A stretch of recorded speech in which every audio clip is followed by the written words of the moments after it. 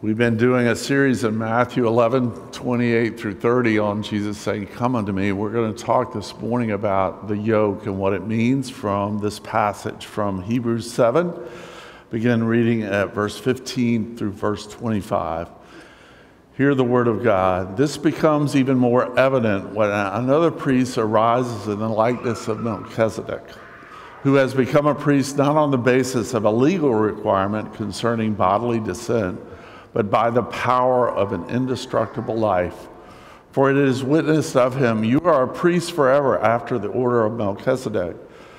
For on the other hand, a former commandment is set aside because of its weakness and uselessness. For the law made nothing perfect. But on the other hand, a better hope is introduced, through which we draw near to God. And it was not without an oath. For those who formerly became priests were made such without an oath. But this one was made a priest with an oath by the one who said to him, "The Lord has sworn and will not change his mind. You are a priest forever." This makes Jesus the guarantor of a better covenant. The former priests were many in number because they were prevented by death from continuing in office. But he holds his priesthood permanently because he continues forever. Consequently, he is able to save to the uttermost those who draw near to God through him, since he always lives to make intercession for them. This is the word of God for the people of God. Thanks be to God. Please be seated. Let me encourage you this morning as we begin, let's just pray together again as this promise that if we draw near to God, he's going to reveal himself. That's twice in this passage. So let's draw near together. I encourage you to pray quietly for someone near you to hear the voice of the Good Shepherd. So take a moment and pray for anyone that's near you that you can see or you came to church with to hear Jesus calling them today. So pray for them.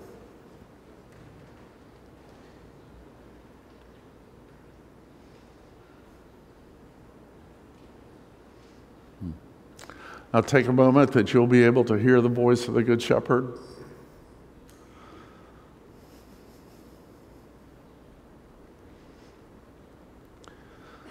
And take a moment and pray for me that as I speak, I can hear Jesus talking to me as I'm talking to you. So pray for me this morning.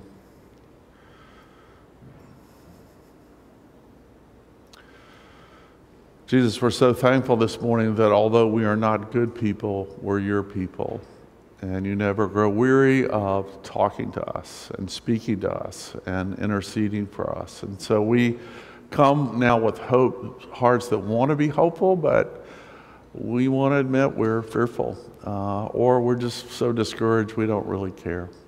So Jesus, again, you know where we are today, but I pray that you'd surprise us with the good news of great joy. The angel promise would come because you were born into this world for people like us. And we pray this, Jesus, in your name. Amen. Last Sunday, I used this introduction, and I felt like I messed it up, so I'm going to do it again. The great thing about preaching, it's like cooking meals. You know, some week you make this same dish, and it's really good, and people go, "Man, that was so good." Some weeks you make it, and it's not good. Same ingredients, same things, and you go, "Oh my gosh." Now, if you're in my position of pastor, you cry, "Do-over, I want a do-over." Let's try that again. So the next time you make it, you go, same ingredient, same dish, and you taste it and you go, "Friend, that's the best thing I've ever put in my mouth." So the Word of God is the same. Jesus is the same forever and ever. We mess it up, but he constantly says, "I'm going to let you try that again." So here's this quote from an op-ed piece in the New York Times about a woman lamenting Simone Biles' twisties. Here's what she writes.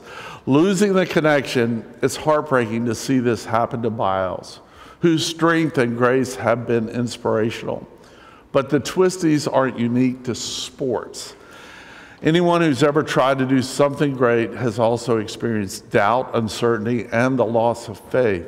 These are the struggles that make us human.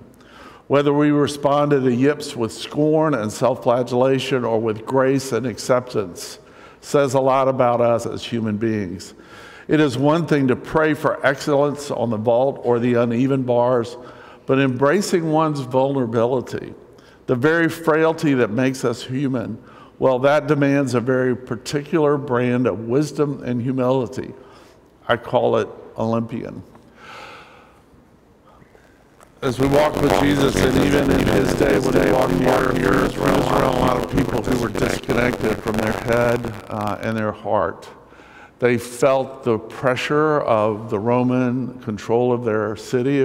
None of us have ever had to live anywhere where we're being ruled by another country or a power that's evil and corrupt. But you can imagine living in the time when Jesus walked the earth, and he grew up in it for 30 years in Nazareth, where the Romans are ruling, and they were not kind, and they were not fair, and they were corrupt. So corrupt that they corrupted Levi, this wonderful little boy who grew up Jewish, and then decides he wants to work for them. So he crosses over and betrays the very thing that was most precious to them, their Judaism, and he becomes a tax collector of all things. You can't live life very long, and things will happen after you've really had some level of success or accomplishment that comes out of you, out of left field, and it throws you. It just breaks your heart, or it causes confusion. And you lose this connection between the heart that God's given you, and you move into your head. And you start thinking and living your life out of your head instead of living out of the good heart that Jesus has given us. And you sort of internally give up. So that's why you have a lot of people who call themselves Christians who go to church and they have no power. Because there's no power if you just live up here. There's no joy if you just live up here, because unwittingly you're trying to make your life work through your own effort, your own ability, your own discernment. And internally, you're imploding. So let me give you a couple illustrations of this to help us. My father, Jim Godwin, grew up in Low Country, South Carolina, and he was a really good athlete in high school. Back when he graduated high school, they only went through the 11th grade, so he was 16, would go on to NC State University, but his high school team was the championship team. Now, for those of you who know high school football or sports, you have different divisions based on the size of the school. He came from a small school, and think of the town in a second. And they won the state championship, 1A. So the biggest high school in the state of South Carolina, in Columbia, 5A, big high school, invited them to play at a kickoff game, a startup game before the season actually started. So my dad remembered how excited he was traveling from his little town to Columbia to play under the lights in Columbia against this 5A team. All right, so they're going up against the biggest, baddest, the best in South Carolina. He said, we started off, initially it was really great, but it wasn't long before we realized they were faster, they were bigger, they were stronger. And he said, son, we had this great running back named Leroy. And Leroy was fast, he was quick on his feet, he could shake and bake, he knew how to get rid of people, but he was getting crushed. Now my dad was running plays into the huddle. Back then that's the way you did it, different players would run in. And so he would run into the huddle and call a play for Leroy.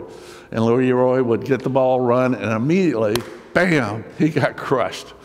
And the coach kept sending in plays for Leroy, and he kept getting crushed. So my dad runs in a play, gives it to the play to the quarterback. The quarterback calls the play, and he looks over at Leroy, and Leroy goes. And so the quarterback, what do you do? So he calls another play. They run the play. My dad runs out. The other guy runs the play in. The guy says to the quarterback, run this play. It's for Leroy.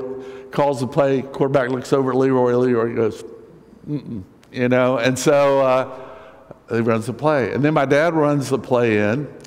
And then Leroy does it again. At this point, the coach is so frustrated, he yells at the quarterback, Tommy, give Leroy the ball.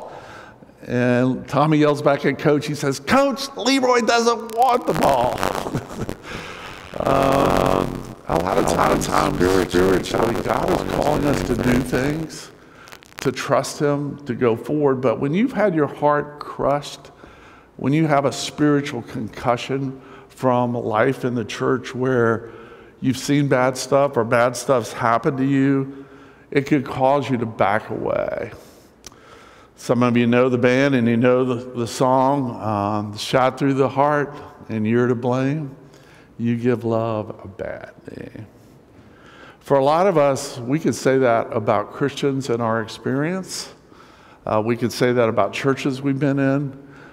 We could just say it about the church in general. It's hard to be in the Boston area and not know some of the history of the churches here and some of the things that have gone down. And people would say, I'll never darken the door of a church again. I'm not going to say I don't believe, but I'm not going to trust again. I don't want to be a part of a community or anything that goes on in God's name because my heart has been shot through. And to me, love is bad. Okay, so what Jesus is saying in this passage is, come unto me, all you who are brokenhearted and weary, and I'm going to heal your heart so that you want to be back in a relationship with me where you're serving other people in a way that I designed for you to live, and to have the joy of giving yourself away to people in the way you've known before. And I'm going to heal you, because here's the great news. Jesus came, spread out on the cross, nailed to the cross, and he was nailed through the heart. He was nailed through the heart so he could give love a great name. When we live out of the truth of the yoke that Jesus is inviting us to live out of, the cross becomes so precious to us. We were talking in our adult ed class this morning about what it means to boast in the Lord. And Paul says, learn to boast in the cross and its power. And I want to bring you incredibly good news this morning. Not only does Jesus want to heal you, he wants you back engaged, walking with him, bearing his yoke, so that other people can know how much they are loved, because through you, they're discovering who Jesus really is. Wow. To see that happen in parents, in a marriage, in friendships, in a church is what we've been praying for, that we would begin to experience together revival. Now, the thing that Jesus is showing us is he's saying, here's my heart. I'm gentle and lowly. Now, again, because it's so easy because of our educational system and the way we think. We think about heart as emotions, right? Head as intellect. That's the way we think about it. And so when anybody starts talking about heart, we go, there he goes, a little psychobabble, a little sloppy agape. He's going to talk about feelings and about tears. Oh my gosh, But the reality is Jesus, who had the purest heart, the most beautiful heart that ever walked the earth, he cried a lot. He wept a lot.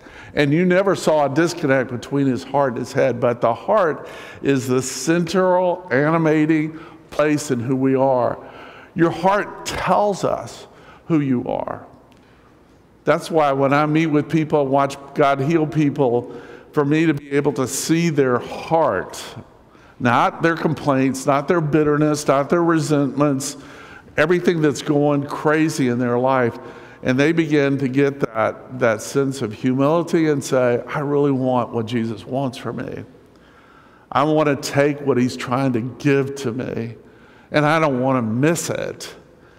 Then that's who that person really is. And that's why the writer to the New York Times, she says, anybody who gets to the place where they show vulnerability and weakness and frailty, it is Olympian. It's Olympic. It's gold medal. It's like, woo, here we go. And that's what God wants to teach us over and over. That's what our word spirit. Theirs is the kingdom. So I'm going to back up before we go to look at the text a little bit. Here's the way that the enemy comes after us. And this is going to go right to the heart. The enemy's going to come to you and say, look at what life has dealt you. Look at where you are. Look at who you are. And here's the big question that crushes people. Does God really love you? Look at you. you're a mess. Look at you, you're a big failure. Look at you, you're pretending to be somebody, and yet actually inside you know, and I know, that you feel like a big fraud. You see, it's right at that point I want you to hear Jesus say to you, come, come to me. I'm gentle and lowly. I'm not going to sit there and wag my finger at you. I'm going to open my arms and say, let me take you back. Let me heal you. Let me rebuild you. Let me help you start over. You know, when Peter blew it big time, and remember, it's after the resurrection, and he's out fishing because the boys just had to get out and fish, do something. And it's at night, and he sees Jesus walk along the beach. Jesus is fixing breakfast. He's cooking for him. And Peter sees him. And you know what Peter does? He jumps out of the boat because he's forgotten how bad he's messed up. But I'm sure as he's swimming into the shore and comes up to Jesus, the shame of his failure was so huge. And yet we see Jesus say, come, Peter. I'm gentle and I'm lowly. The way Jesus treats Peter there at the end of the Gospel of John is one of the most powerful, poignant reminders of how God takes people who have really screwed up or been screwed over, however, or both, and he restores them. Wow, that's what our God is about. Now, how do I know that's true? How do I know becoming wholehearted when Jesus says, come and I'm going to give you rest for your souls? He's talking about becoming wholehearted. He's coming to show your heart, show us his heart so that we can know the Father's heart. He wants to discover us to discover, and here's where the text for the day, Hebrews 7:25. It was a text that both Matt and I are deeply blessed to have been under the ministry of Jack Miller, Valerie and I, Jack and Rosemary Miller. He loved Hebrews 7:25, and here's what it says: that Jesus always lives to intercede for us, and he's able to save us to the uttermost. Completely. So no matter what you brought in here this morning, whatever you're dealing with, Jesus has come to save you completely. There's no part of your story, past, present, future, that he is not ready to redeem and restore and set you free. The question is, will you let him reach into your heart with his heart and set you free? Will you let him heal you so he can get back to you, say, Jesus, I want to go where you want to go. I want to live where you want me to live. I want to become whom you've made and redeemed me to be. One of our favorite movies in our family growing up when the kids were younger, the animated, not the digitized, Lion King, has this great scene only in the animated version. So if you look for it in the digitized one, you won't see it. I'm sorry, they dropped it out. But you remember that the great lion, Simba, runs away. He got hammered. I mean, he got blindsided, didn't he, by Scar? Scar did a terrible thing and then blamed him for it. And you might be carrying the guilt of what you've done or what's been doing to you so that you could say, that was awful, but I am so bitter and angry, and don't ask me to forgive them or her or him. And that scar on your soul is keeping you from living the life that God wants you to be. And remember what Simba does? He runs away. And you're here today because Jesus is pursuing you to bring you back. Much like Nala, remember in the story, she tracks him down and reminds him. But there's a great scene in there where Simba, in sadness and depression at night, is kneeling over the water, and he's looking at himself. And he feels so bad about himself. And his father appears to him from the sky, so he sees his father's reflection. And Mufasa says to Simba, you are so much more than you have become. Now, can you hear Jesus saying to you, you're so much more than you've become. I'm so much better than you have even begun to understand. I have so much more in store for you that you could never imagine if you'll let me take you into my heart, because I'm gentle and lowly, and I want to heal you and restore you and help you.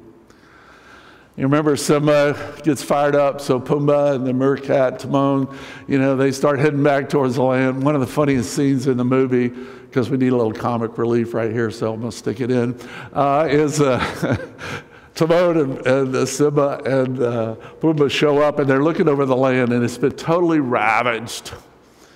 And Timon looks to Simba and Pumbaa and says, talk about your fixer-upper. Well, I want to say to you this morning, you can say to me, if you knew my story and what I've been through, you would turn to your wife or your husband or your children and go, talk about a fixer-upper. He needs a lot of help. He needs a lot of work. He needs a lot of things done for him so that he can be so much better than he is. But you know, this is where Jesus, praying for us and interceding for us, says, I don't need a lot of things to be done for me. I need a lot of things done in me to believe that I am who I am in Christ. And so do you. So do we. We need to believe that this is true. So when we think about, Jesus' finished work, he died on the cross, he was raised from the dead. We'll say that in the liturgy in just a moment. His finished work. So when Jesus gets to heaven, we hear he sits down at the right hand of God. And what you think is that Jesus' work is done. He's finished it. He's sitting down. He's chilling. He's chillaxing. He's kind of waiting for it all to come back so he can come back and get us. No. Jesus' ministry actually became more passionate and involved because of where he is right now for us. He is interceding for you and me. He's pouring out his heart to the Father, not out of help them because they're such a loser or lost person. He says, Father, they're ours. They belong to us. And I want them to see the power of what I've done and who I am for them today. Yes, the work of Christ is finished. The atoning work of Christ is done. But every day we need to be reminded of it and to see it again and see it in new ways, particularly when we get knocked out by life.